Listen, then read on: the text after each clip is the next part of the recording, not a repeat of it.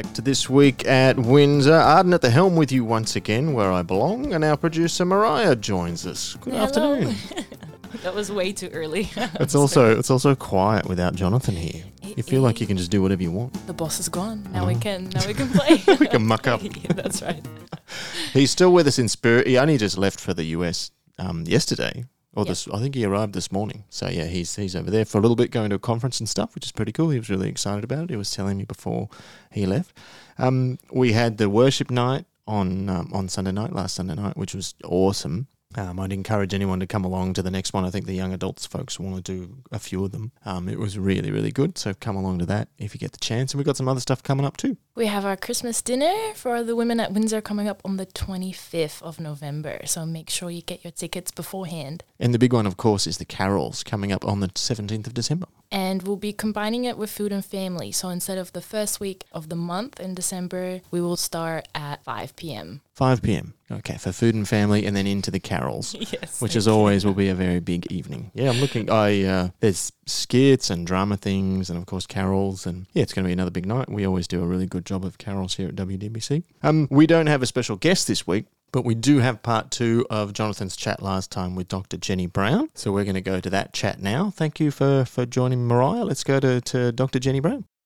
This is a podcast that comes out of a church, and we're a church family. We'll talk about that in a second. But we love to ask people who come on this podcast about their own journey and how Jesus drew them to this place of faith. Would you mind sharing a bit about that? Sure. It's such an important part of my life and has sustained me through the challenges of life and the griefs of life, just the hope that I have in Jesus. I did come to faith as a child in a family that were church attenders, not both parents professing a faith, but we all went to church. I loved the Bible from an early age.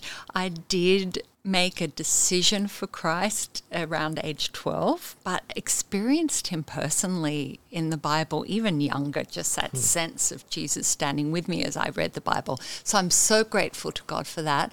But like many who came to faith as a child, I had a period of wandering and rethinking the validity of taking the Bible so seriously and looking at our other faiths also helpful in my 30s, in that kind of period of doing extra study at university and wanting to fit in, I think, with an academic group that had me think it's not really that cool to be so serious as a Christian. And what I discovered during that time is just how God didn't let me go. And the Spirit drew me back in a wonderful way where I experienced his grace of I'm letting you wander but only so far, and then bringing you back to see that, I'm real. And so that happened for me in that stage of my mid-30s. It was a very useful time to have kind of like a second conversion as an adult rather than a child, and to see the hand of the Spirit in that rather than my works or my coming to my senses. I mean, truly, the Lord brought me to my senses. I don't think on my own I would have been able to. Praise God. I was going to ask, but maybe you just answered it.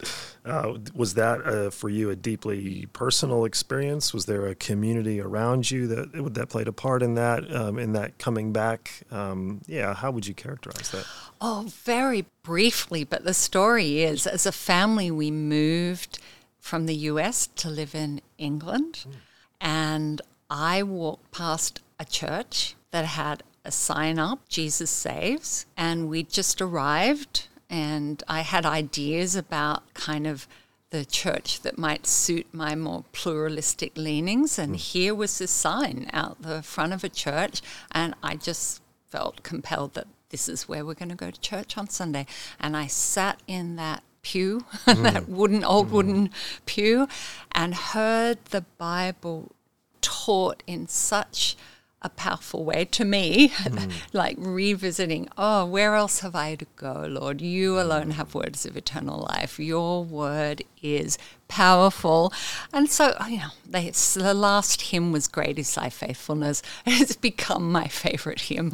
I just sobbed through it. I don't think anyone saw me or was aware, just sitting there saying, oh, Lord, how amazing is your grace that you would bring me back to sit under your word and your loving authority. Thank you for sharing the story. I really appreciate that. And I think it's important to hear that, even in, today everything's very digital and people you click into a stream or you watch a YouTube video, but something happens when God's people gather together, and just to hear to sit under the word, and that's powerful. Praise him.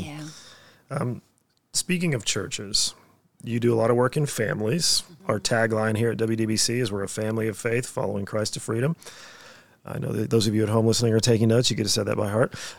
But does your work apply to other institutions or organizations, or is it simply within a family unit? Like, would a church benefit from systems thinking? Yes, indeed.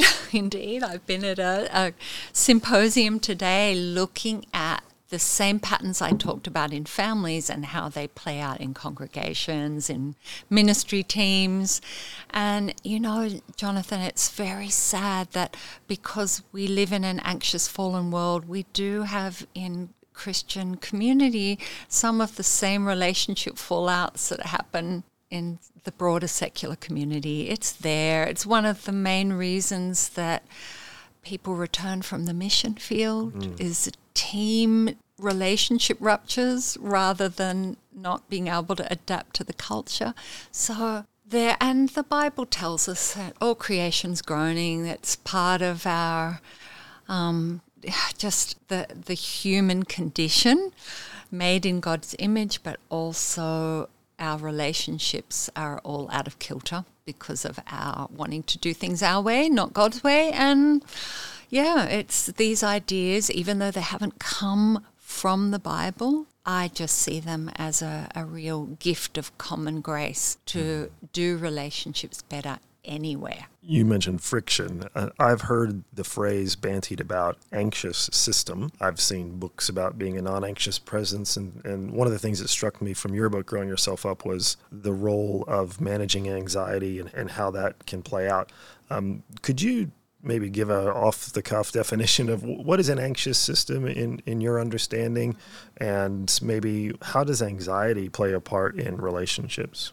It's such a big driver of relationship patterns and ways we go about things, but I'm not talking, and family systems theory isn't talking about classic clinical anxiety that we hear a lot about, not panic symptoms. I mean, they might be part of it, but anxiety, think of it as tension, that when somebody close to you is tense, you can tell, can't you? You don't need them to tell you that they're tense. It's just there. We're so wired to picking up on tension in others.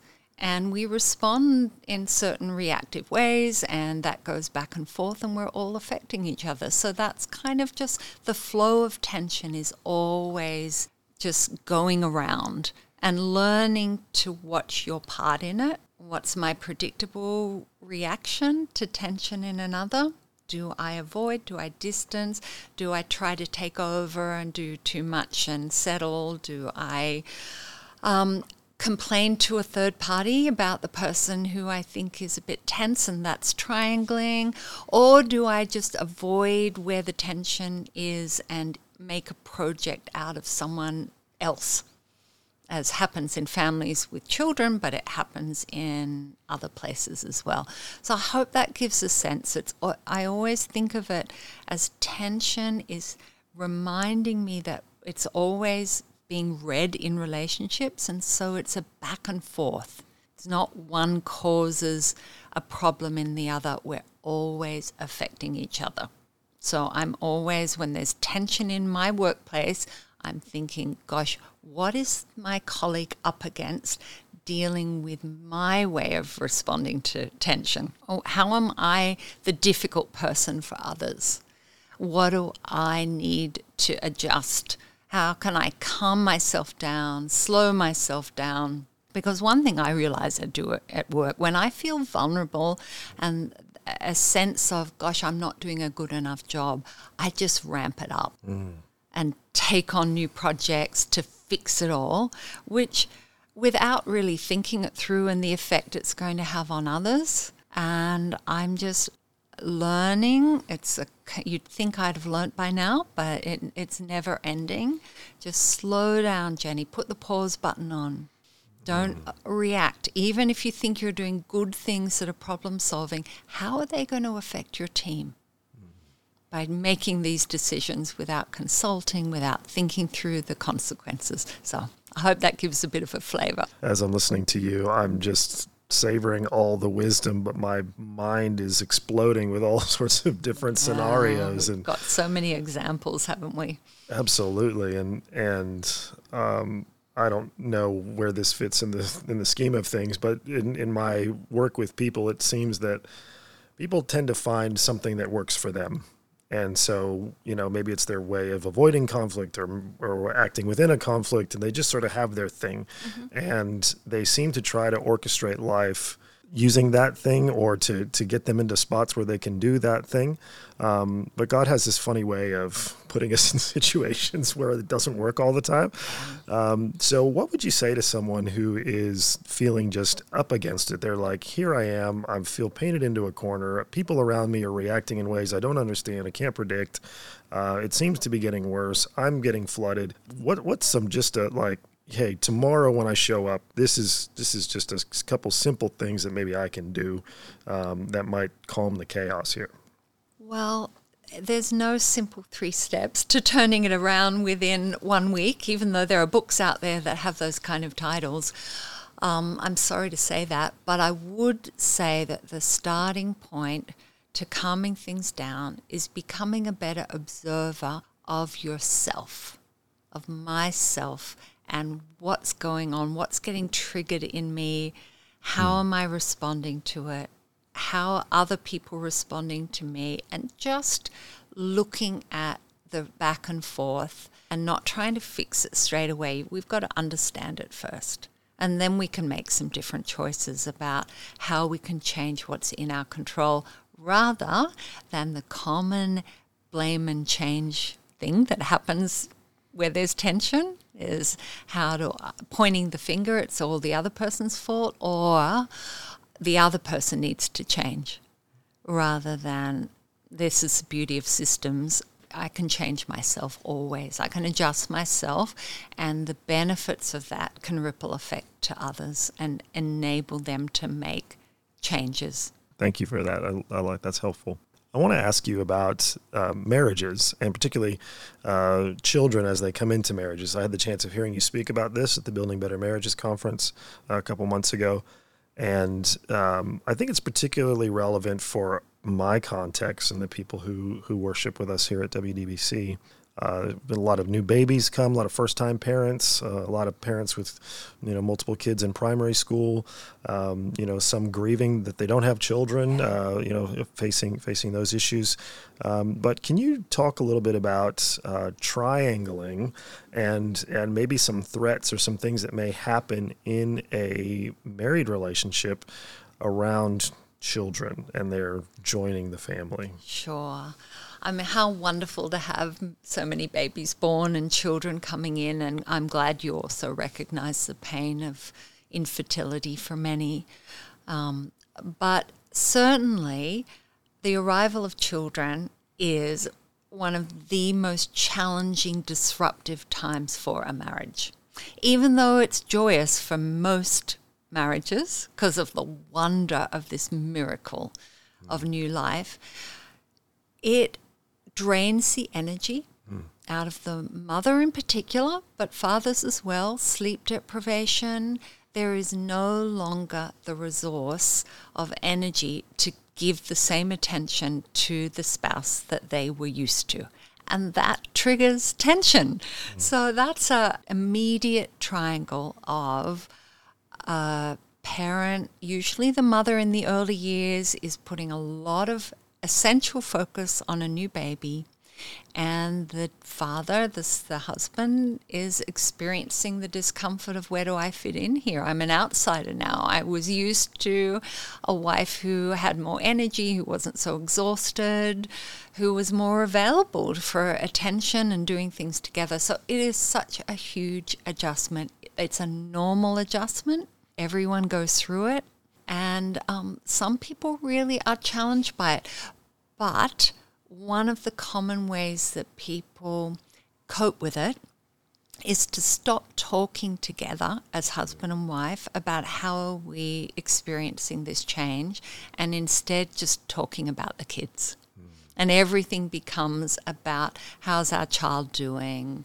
Are we doing what we need to give them all that they require? And that's a kind of triangle. It's kind of a detour. It's easier to just talk about the kids and stop expressing to each other, here's what life's like for me right now. How would you counsel a family where there is a child where there's high need? Maybe they have a diagnosis, maybe they have some factor in their situation which means that the child will be high demand. How do you encourage couples to continue to build that relationship when there is such a demanding, albeit beautiful, loving opportunity here with the child with high needs? Well, it's every situation is different and complex, so my answer won't be a one-size-fits-all. Just a few thoughts.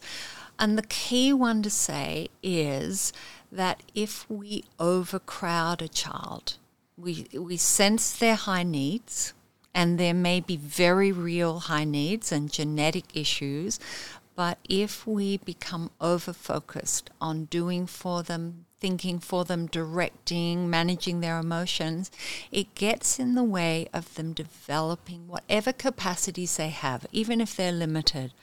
And I don't want parents to feel guilty as they hear this, because society is telling parents to jump on early intervention, give children all the treatment they can to turn things around.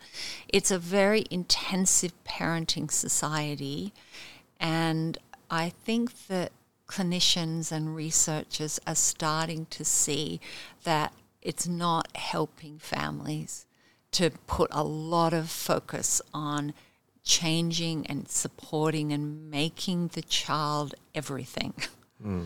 Even though loving children and supporting them is essential and wonderful. So that might be confusing for people to hear, but I would just say, with whatever the needs of your children, to work on, how am I managing myself with my child here? Am I responding in ways that give them the space to struggle, to solve their own problems? Where I'm there for them, I can help, but I don't rush in to do too much.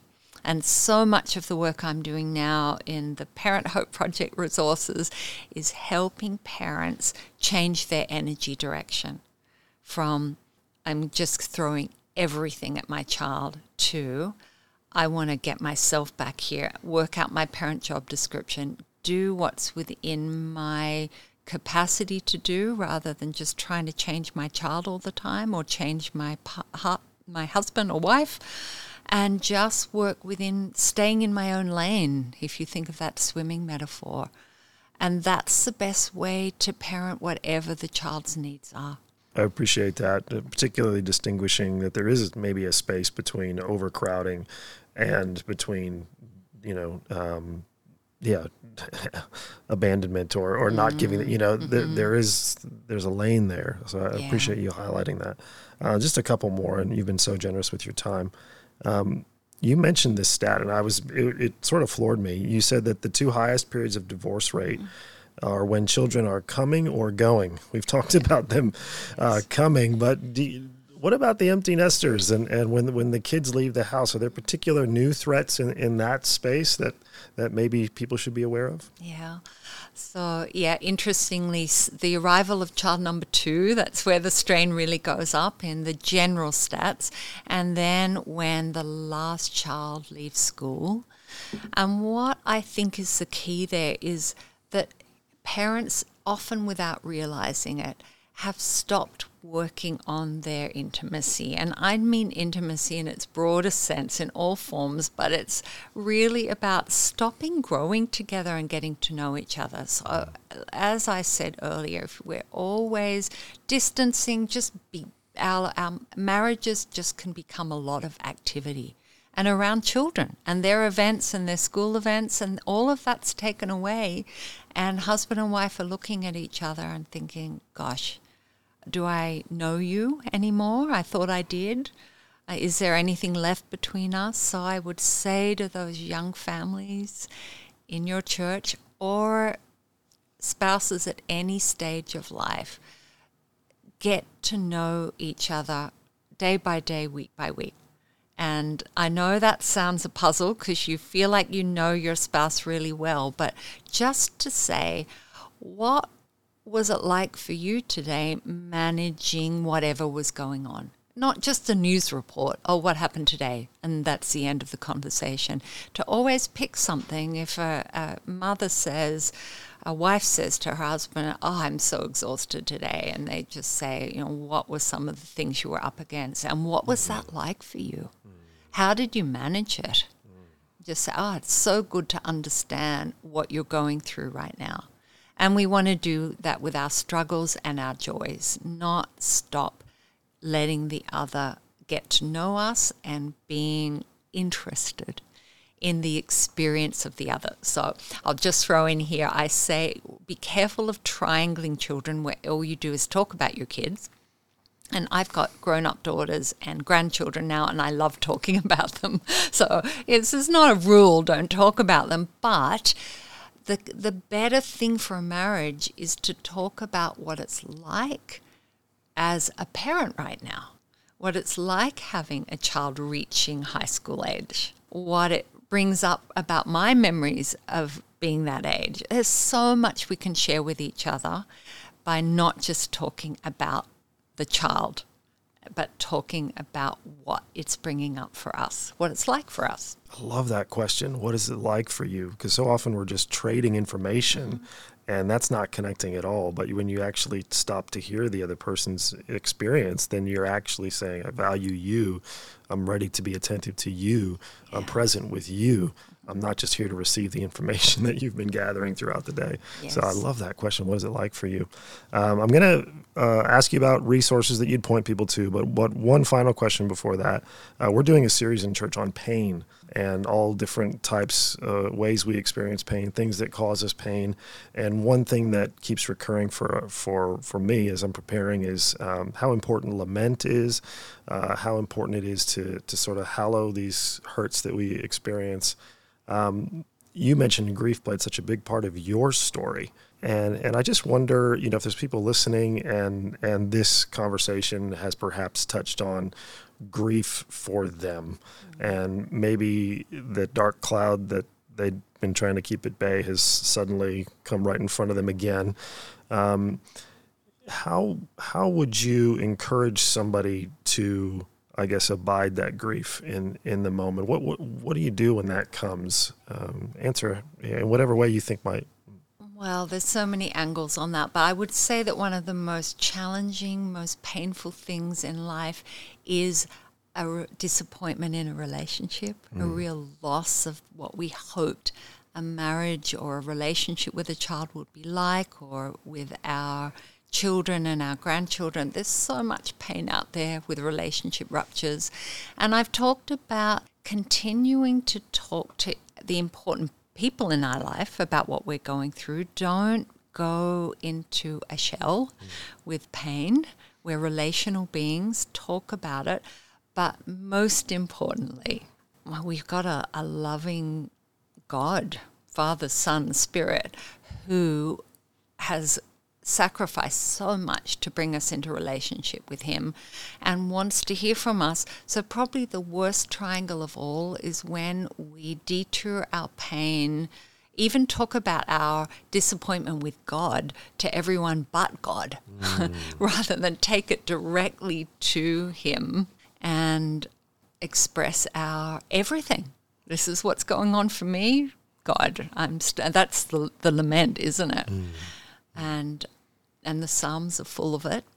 And to experience God's presence in our valleys is what we need, but often we just go to all the wrong places. Then I love that you pointed us to the Psalms. I remember when I came to faith, I'd ask people, what's your favorite book in the Bible? And the older they got, the more they said Psalms. I remember thinking, why you like reading a bunch of praise songs? But now, like this is pouring our heart out. It's kind of that language of connecting with God, a God who's so big and we often can't understand.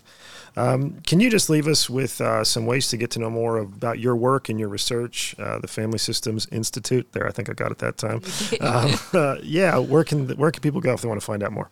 So the Family Systems Institute, just look up the FSI.com.au, and they're training resources if people want to train in either ministry or life or their work to understand Bowen theory. And then the work I'm most involved in at the moment is the Parent Hope Project. So look up parenthopeproject.com.au. Look at all the resources there for parents and for those who are in the field of child and family mental health who want to help parents. I feel and think, put the feeling and thinking together, believe strongly that supporting parents is the most important way to deal with the mental health challenges in children. Not to load guilt onto parents, but help them feel more confident. So there is a podcast, there's lots of blogs, there are parenting courses online, professionally filmed, available for parents to download, watch together, discuss together, or churches can run them, stream the courses as a community event. So I do hope that people take a look. Well, thank you so much, Jenny, for joining us today. It's been an absolute treat. Thanks for coming on. Been great to talk to you, Jonathan. Jenny Brown joining us today on This Week at Windsor. Hope you all have a great week. We'll catch you next time.